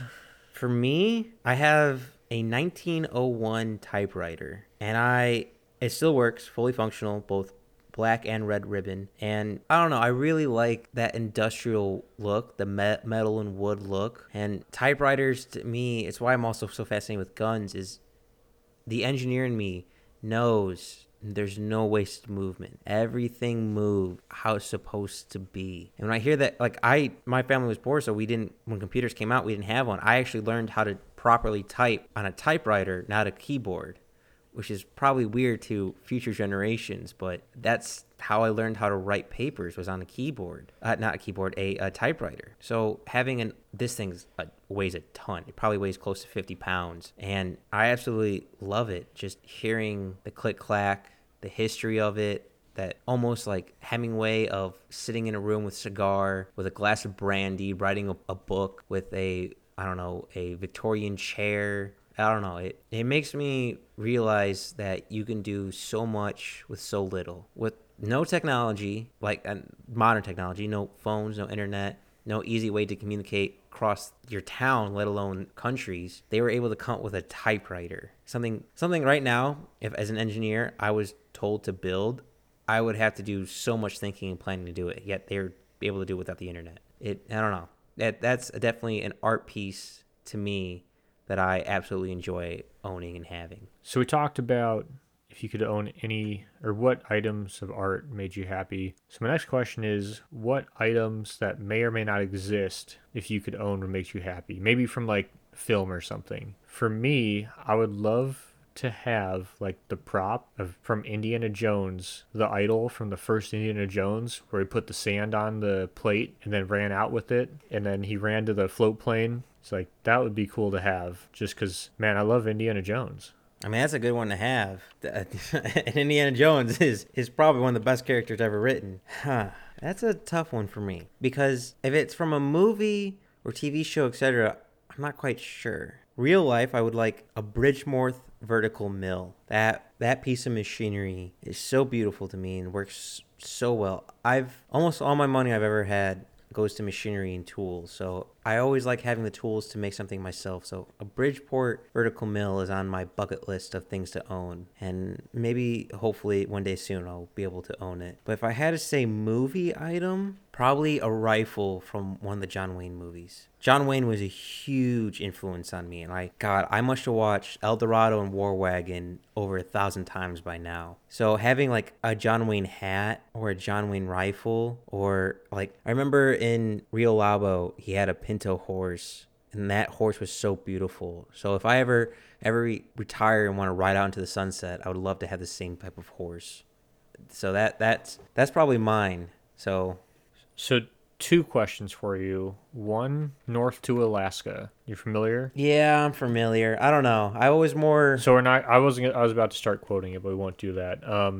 Oh, okay. Second, maybe I need to revise that. I would love, if I could have anything in the world, it would be the poncho Clint Eastwood used in the Man with No Name series. For those of you who don't know, I don't even know if you know this, Mike, I'm a big poncho guy. I love to wear my poncho when I am, how do the kids say it, recreationally binge drinking. I did not know that, Nick. I'm learning more and more about you every week. Yeah, I have a poncho I picked up from a swap meet or whatever you call them. But yeah, and I like to wear that when I get drunk, like really drunk. And but yeah, man, Clint Eastwood. I mean, Clint Eastwood inspired the poncho, obviously. But I would love to have that poncho. I'd also love to just wear a poncho and shoot my 6-shooter, which I now have a 6-shooter. So life is good. Ooh. Is it Smith & Wesson, Colt, No, Remington? What is it's it? Colt. Nice, nice. Is it a God? What's the remake of Colt? It starts with a U. No, no, not the U-Birdie. Yeah, is it? It's not U Birdie. No, it's an actual Colt. It's my grandpa gave it to me for a wedding, and it's. I'll send you a picture, but it is the most beautiful gun I have ever seen in my entire life. It's a 357 with a 6-inch barrel that has paisley engraving all over it, and it's black. God damn it, Nick! I am jealous just by the description, let alone seeing a picture of it. Oh, you should be jealous. It may be the happiest day of my life when I got that, and I think I got it a day before my wedding. Nah. In case Blair's listening, it was after the wedding. Wink, wink. Yep, that was definitely not the happiest day of my life for the one very specific person who may or is probably not listening to this anyway. But yeah. For those who don't know, occasionally I get to be graced with talking with Blair because I've known her for quite a while, or hear conversations of Nick and Blair in the background. And the amount she makes fun of us is absolutely hilarious. It's like almost a big sister making fun of her little brothers in the basement playing Dungeons and Dragons. Like it's like on that level, if so to speak. Yeah, it's super fun. I love it. It's all good. So I guess I have another question for you then, Mike. Obviously, I own my dream gun now. I have a 357 Colt that's engraved, and I have a 4570 lever action that's a Henry, the brass model with an octagon barrel. What are your dream guns? All right, so that's a complicated question. So I've actually designed a few guns that I eventually want to make and bring to life in the real world. Granted, I only have engineering drawings of them. I don't have the machinery to do it, nor the money to do it, but... Yeah, I get it. Wink ATF. Eventually, I would like to bring those to life. That would be really cool to see my own firearms in production. But a big one for me is the British Lee Enfield rifle, especially the Mark III. For some reason to me, that World War I gun is so beautiful to me. And I don't know why. That just calls to me. Like more guns that have a certain niche or a kind of historic. So love lever actions. I love traditional bolt actions. And I love modern guns that have not a normal history. So like the 45 ACP Vector. It has a recoil system that aims its recoil system down more towards your hand than back into your shoulder. The AA-12, which is a automatic, semi-automatic, or is it automatic? It's an automatic 12-gauge shotgun that has like zero recoil because it's like a dual buffer system. So like guns that have either a outside appearance that's beautiful to me, like a lever action, or the Mark III Enfield specifically. For some reason, that rifle, that and the Springfield 1901, those bolt action rifles, so pretty to me. Or guns that go down the rabbit hole a little bit and kind of are black sheep of the gun family, where they're different, they're odd. Like the P90 is a top loader magazine that has, if you ever watch the magazine, it rotates the bullets as it goes into the gun. Just like weird little niches on that. So Mark III, 80, was it 1973 or is it 94? Lever action Remington, P90, and then a gun I own, which is up there, would be my grandfather's M1 carbine that he carried during the Pacific War during World War II. So kind of was all over the board there, but those are definitely dreams. But Nick, what about you? Besides your fancy Colt that you got over there, what guns do you dream about? Well, I'm not going to talk about how many guns I own, ATF, but I have a good amount of one or two firearms. And if I had to own anything, the only thing I need now is I'd like a full-size H&K pistol, because just you can pick up an H&K and feel the quality. But if I could own any firearm, I'd love to own an old lever action. I have a new lever action made by Henry, which is one of the historical companies and a good brand. I mean, they invented the lever action, but I'd love to own a lever action that is like, is it like couple like 70 years old or 100 years old or something like that. I mean, I can never afford one, but for those of you who never picked up an old gun that maybe it's your grandfather's or something, and you can pick it up and you can see the wear, you can feel how light it's gotten from just the erosion of being used, and you feel that history. Exactly. You feel the history. You know there's a story there, and I've never held one of those old guns, but I've seen in museums these old lever actions, these old 6-shooters, and man, I wish each of those was attached with a freaking Word doc of what their life was, because it'd be wild. Oh, the stories they could tell. God, the stories they could tell. And the crazy part is you can look at those things, and for whatever reason, you can tell that they have stories. You just don't know what they are. But you can look at them like, that's been used. Like, that's seen things. That's lived a life of a roller coaster of emotions. Like, it's crazy what an inanimate object, the feelings you can draw from it. Well, now, Nick, because you said that, I got a question for you. What is one thing, if you had money, you would buy to better your life personally? Now, it can be a gun. It could be gym equipment. It could be a new truck. If you had just a blank check for whatever one item you'd want to better your life personally, what would it be? All right. So, so my life, it's pretty good. I don't really need a new truck. I have my kayak for fishing, and I'm more than satisfied with that. What about a deep sea boat, though? The only thing I can't buy is time. No, I like the kayak. I like the being close to the water.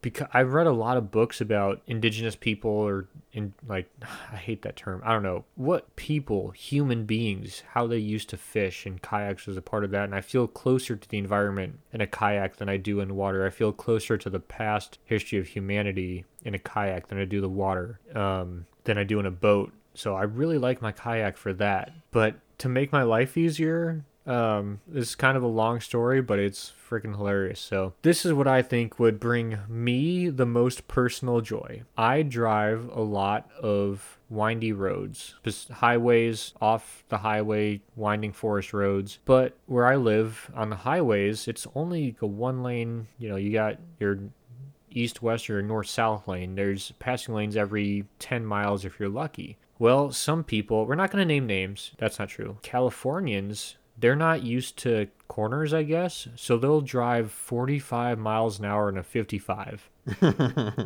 Now, if I'm my personal truck, I can do 65 easy. And if I'm my work truck, I'll drive the speed limit a little above because I don't want to get in trouble in the work truck. But I'll never drive 45. And I understand if you're not used to those roads, you don't need to drive, as fast as I do. I know what corners are coming up and blah, blah, blah. Now, here's what happens. I don't fault anyone for driving slow on those roads. They're dangerous roads. If you feel like you need to drive slow, drive slow. But when you get to a passing lane, don't speed up. Let those guys behind you who know those roads, who are going to pass you, get around you. Don't floor it to 70 on the fast lane or on the passing lane to try to make up time. You're already going 10 miles below. You're not going to make it up in a 30-second passing lane. This is a real grievance to me and my coworkers and anyone who lives here, Mike. So this may not seem like a lot, but it can mean, and I'll give you an example. During the summer, I'll explain what I want later, but I'm just trying to explain the reason why. So during the summer tourism season, it'll take from Reedsport to Coos Bay, it'll take me anywhere from 40 minutes to 50 minutes. During the winter, when no tourists are around, it'll take me 30 minutes. So for that short drive, it's already adding 10 minutes. And that's not even a very windy road. When you take it onto 38 or 42, which are windier highways, you're adding 20 to 30 minutes, depending on how fast these RVs and trucks are going, whatever. What I would like, right before you get into Coos Bay, which is where I live, there's a big marsh. And if I had unlimited money, I would build a fake off-ramp that flies right into the marsh. And above that, there's a sign that says, if you drive below the speed limit, but speed up on the passing lanes, turn off here. And it's just a ramp that goes into the marsh. So you want a remote control governor for other people's cars, pretty much. Yes, but more so, I would like those people. I mean, yes, that would be nice. I would like a remote control governor to stop them from doing that. I would like them to realize how ridiculous they're being, but I would also like them to drive off that off lane. But I I want that off lane because everyone who's local will drive past that, and they've been behind some California asshole for 20 miles while their fucking Tesla ass drives whatever the fuck speed limit, like 10 miles under the speed limit, and they're not going to be able to get around that person because we just don't have the road to do that. We don't have the land, and it's not going to solve any problems. But you know what it's going to do? It's going to bring joy to all of these people who live here. And they're going to be like, man, that made my day. And that's what I want to do. It's not going to solve anything. Maybe it'll bring awareness, but man, will it be fucking hilarious. Nick, you remind me of a issue I had when I lived in the southern tip of Illinois, is the people who are not from the southern tip of Illinois would not turn off their high beams when they're oncoming to you. So if you're driving late at night, you turn on the high beams because you don't want to hit a deer, a coyote, a bobcat, or something in the road. But if you have another car coming towards you, you turn off your high beam so you don't blind the other driver.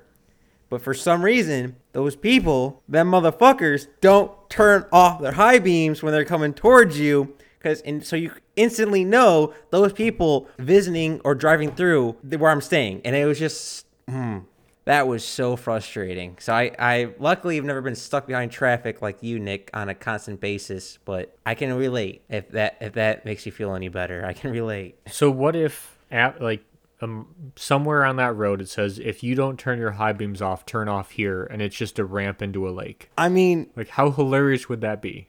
I've done dumber. I've attached a homemade ancient ballista to the back of a pickup truck to shoot 3-pound rebar bolts. So I'm down to do that. Just give me some spray paint, some metal, and I can make that happen.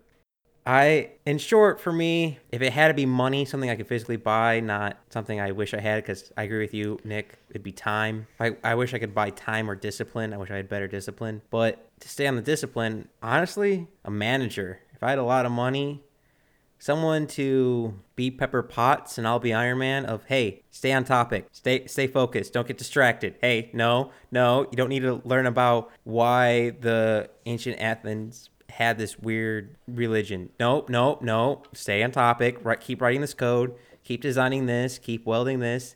I think having a manager like that, it'd be for those who don't know, I'm like a dog. I'm like a pit bull. I'm super loyal to you. I'll work till I die, but if I see a butterfly in the field, I'm chasing the butterfly. That's the only way I can describe it.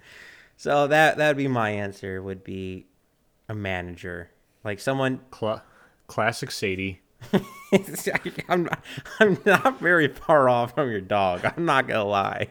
There's a reason why I like animals more than people. It's because I am one. That's a good point, though. You kind of made me think of something. Well, I'll ask you, or I guess I'll answer it, then you can figure it out. But a vacation that you took, or what would you, if you could spend unlimited money to take you and your friends on a vacation, what would you do? Me personally, one of my favorite vacations, I went down to see my buddy Henry, who lives in Florida, with another friend of mine from Idaho, and we went fishing, and it was just the best. I mean, we were all hardcore fishermen of varying fisheries, and it's we went and fished, and it was just awesome. It was a great time. One of my favorite vacations ever during COVID, but whatever. That tickets are cheap, and but man, I really love that. If I could do anything, I'd bring all my buddies down to Florida or something, do some inshore, offshore fishing with all my friends, and that would be a vacation that if I had unlimited money, that's what I would do. I'd bring all my friends down there and we'd do some crazy fishing. So unfortunately, I have a hard time narrowing to just one. My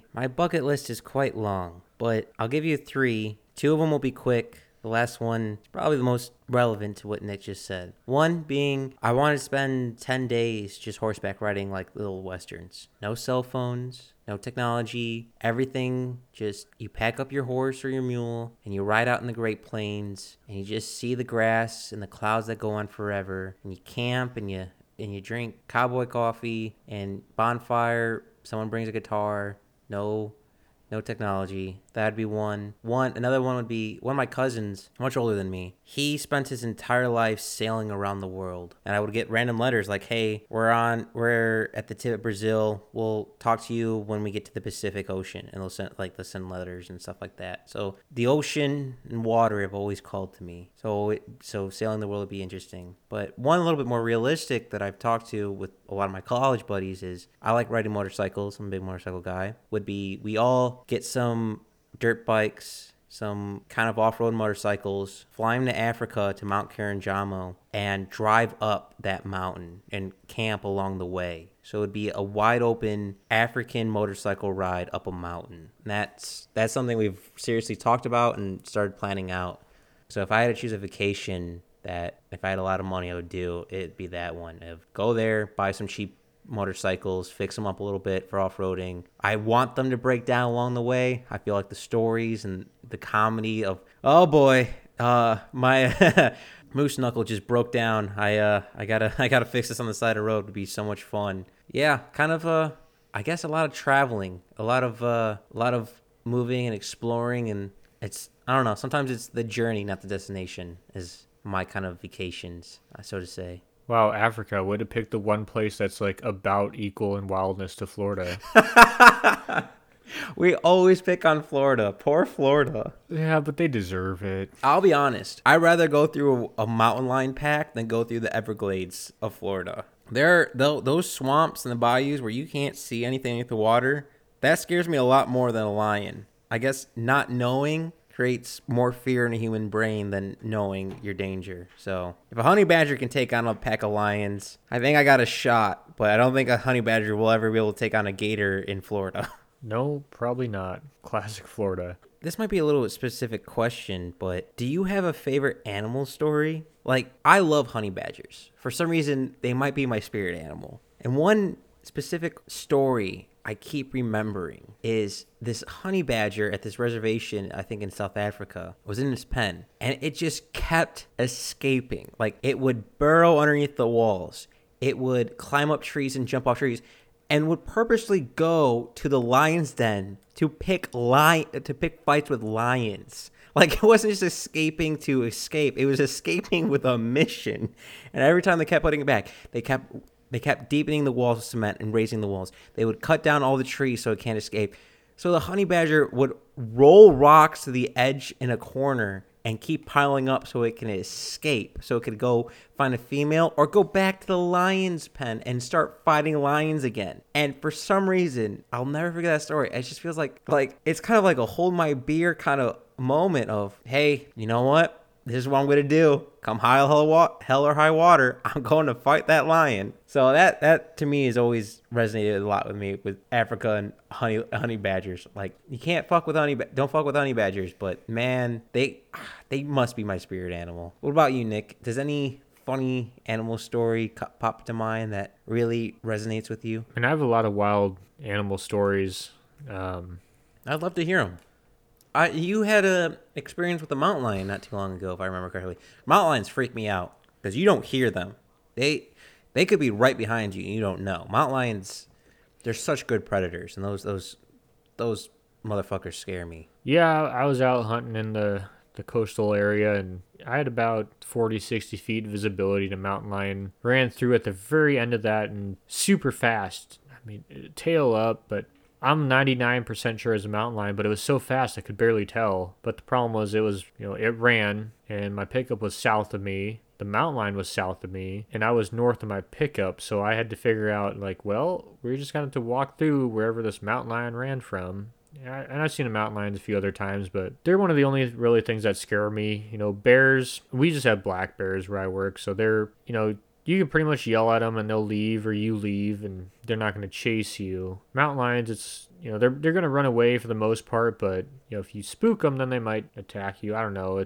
They freak me out more than bears, but I think it's important to have those interactions for humanity. I think humanity needs to realize we are not apex predators. And I think a lot of these difficult decisions we would need to make about nature, people would really benefit by realizing, oh shit, I might die out here. I think people need more of that. But Nothing super crazy. I mean, I've been around different animals, and when we were in Alaska in the backcountry, we saw bears, and it's just what it is. I mean, you're in nature. Don't expect there not to be things that can kill you. But I do think the majority of Americans need to realize we aren't the top of the food chain, and we haven't been, and we will not continue to be. Yeah, we are not apex predators when we're out in the woods. That's for sure. And big cats or pack animals out in the woods scare me the most. Like, you think wolves are all fluffy dogs? No, no, sir. You think mountain lion is your house cat? No, no, sir.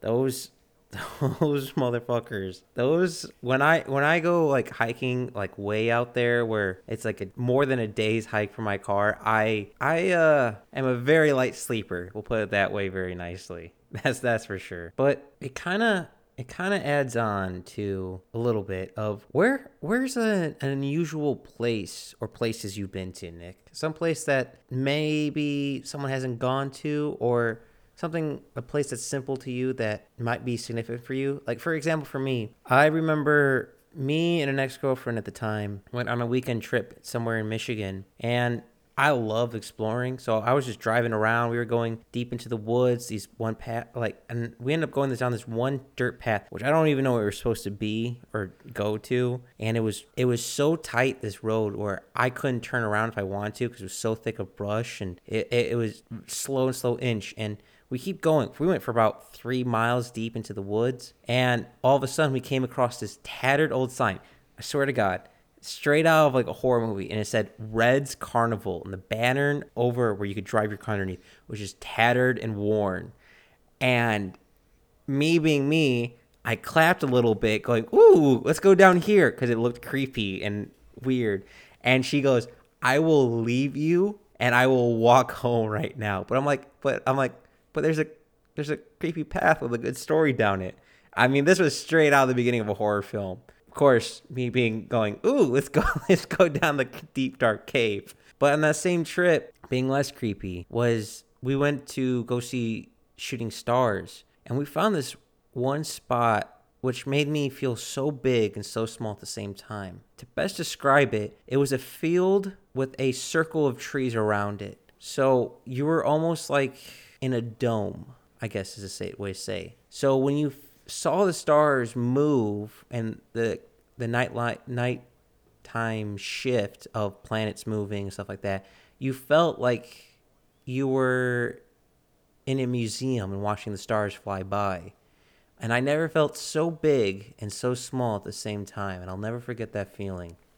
Those were two unusual places on the same weekend trip for me, of a creepy carnival and stars. What about you, Nick? You've been out there in the woods and are a well-traveled man. What places do you think have you been unusual to, or something that's been an impact on you? That's a tough question. So one of the craziest places I've been after doing all the coral reef research and realizing how wild it is I've been to a lot of different coral reefs. I've been scuba diving and seen that and seen different corals, and I appreciate at the time I thought it was crazy and wild, but not really understanding the how elusive that was. Just this unbleached coral reef, this picture of perfection of what we would call an undamaged coral reef. But I mean, for all of mine, they're all very nature related. One of the most disappointing places I've ever been is I went to the it's the shot heard around the world. What is it called, Mike? It's the when the Americans and the British, and there was the protest. Oh, in Boston? In Boston, I went to that spot, and it was just a placard and high rises all around. It's like, this is fucking depressing. Like, this is right here. History changed the entire world. Like, literally the entire world. A few man's actions, and it's just a plaque with buildings around it. It's kind of sad, but different things throughout my life. I mean, the stars out west are incredible. Like, we don't have light pollution out here in a lot of places. In town you do, but it's so easy to get outside of it and just to see stars. I mean, it's not uncommon. I'm up way before the sun is. I'd say 1 out of every 10 days I see a shooting star, but it's those days I see like the meteor showers that are, it's wild. I I mean, to see stuff like that every day, it's crazy. And the first time I saw just like a beautiful set of stars, to see the night sky and really appreciate it, like it was insane. One of I saw out on a fire. We were camping out overnight, and I saw the northern lights. And this is like a puny northern lights. It was like basically one little cloud that was green and waving in the night sky, but it was still crazy. And but just all these things, they're all very nature related. And I think the craziest place I'd say to ever been is my honeymoon. Me and my wife, we did a fly in to one airstrip, hike to another, fly out Alaskan backcountry trip, and we hiked from about 5,000 feet down to about 2,000 feet. We had some elevation gain and loss. I think we can't exactly remember what it was, but we hiked from the snow across moss, across rocks, down through a stream, crossed a stream, ended at a glacier, and it was part of being out there. And for those of you who have never been to Alaska, it is insane. It is like nothing I've ever seen before. It is a land before time. I'm a huge ecological, geological history nerd, and being in Alaska was like being at the start. You can tell that what is there in however many years will become what is now Michigan. Just, you can see how geology unfolds throughout time, but it is like going back in time, leaving Michigan to go to that place. But we were out there in the middle of Wrangell St. Elias National Park, realizing the next human was probably over 30 air miles away at least. That's a long time. That's the farthest away I've ever been from another human in my entire life. And it was exciting, but it was also terrifying. But it was fun. Like, I was prepared. Like, I had a very extensive medical kit. I had my 45-70 lever action buffalo gun, so we were ready for bears. We had bear spray. We each had a gun and bear spray, and I had medical. We had food for all of it. But being that far out in the wilderness is it's awesome. But it is in parts terrifying, which I think most things are, Mike.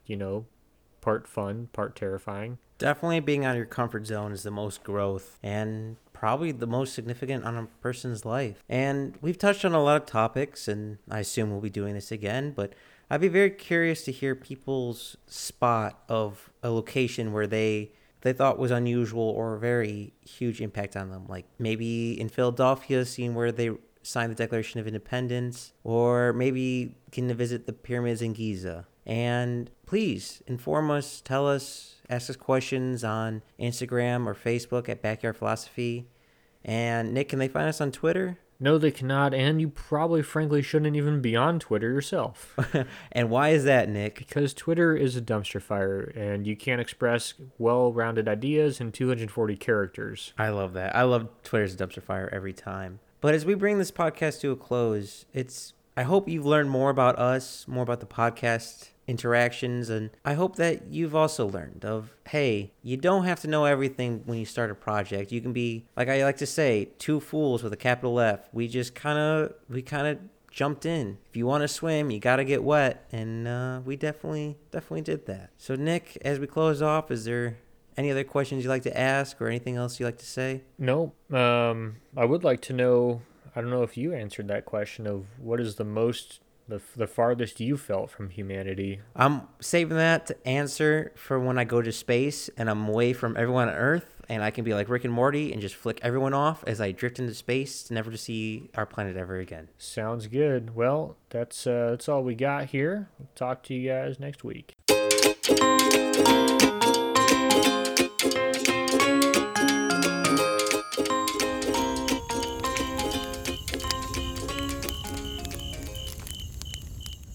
Thanks for listening to the Backyard Philosophy Podcast. We rarely finish a podcast without missing a point we wanted to bring up, so let us know what we forgot. And if you have a topic you want us to talk about, let us know at Backyard Philosophy on Instagram and Backyard Philosophy Podcast on Facebook.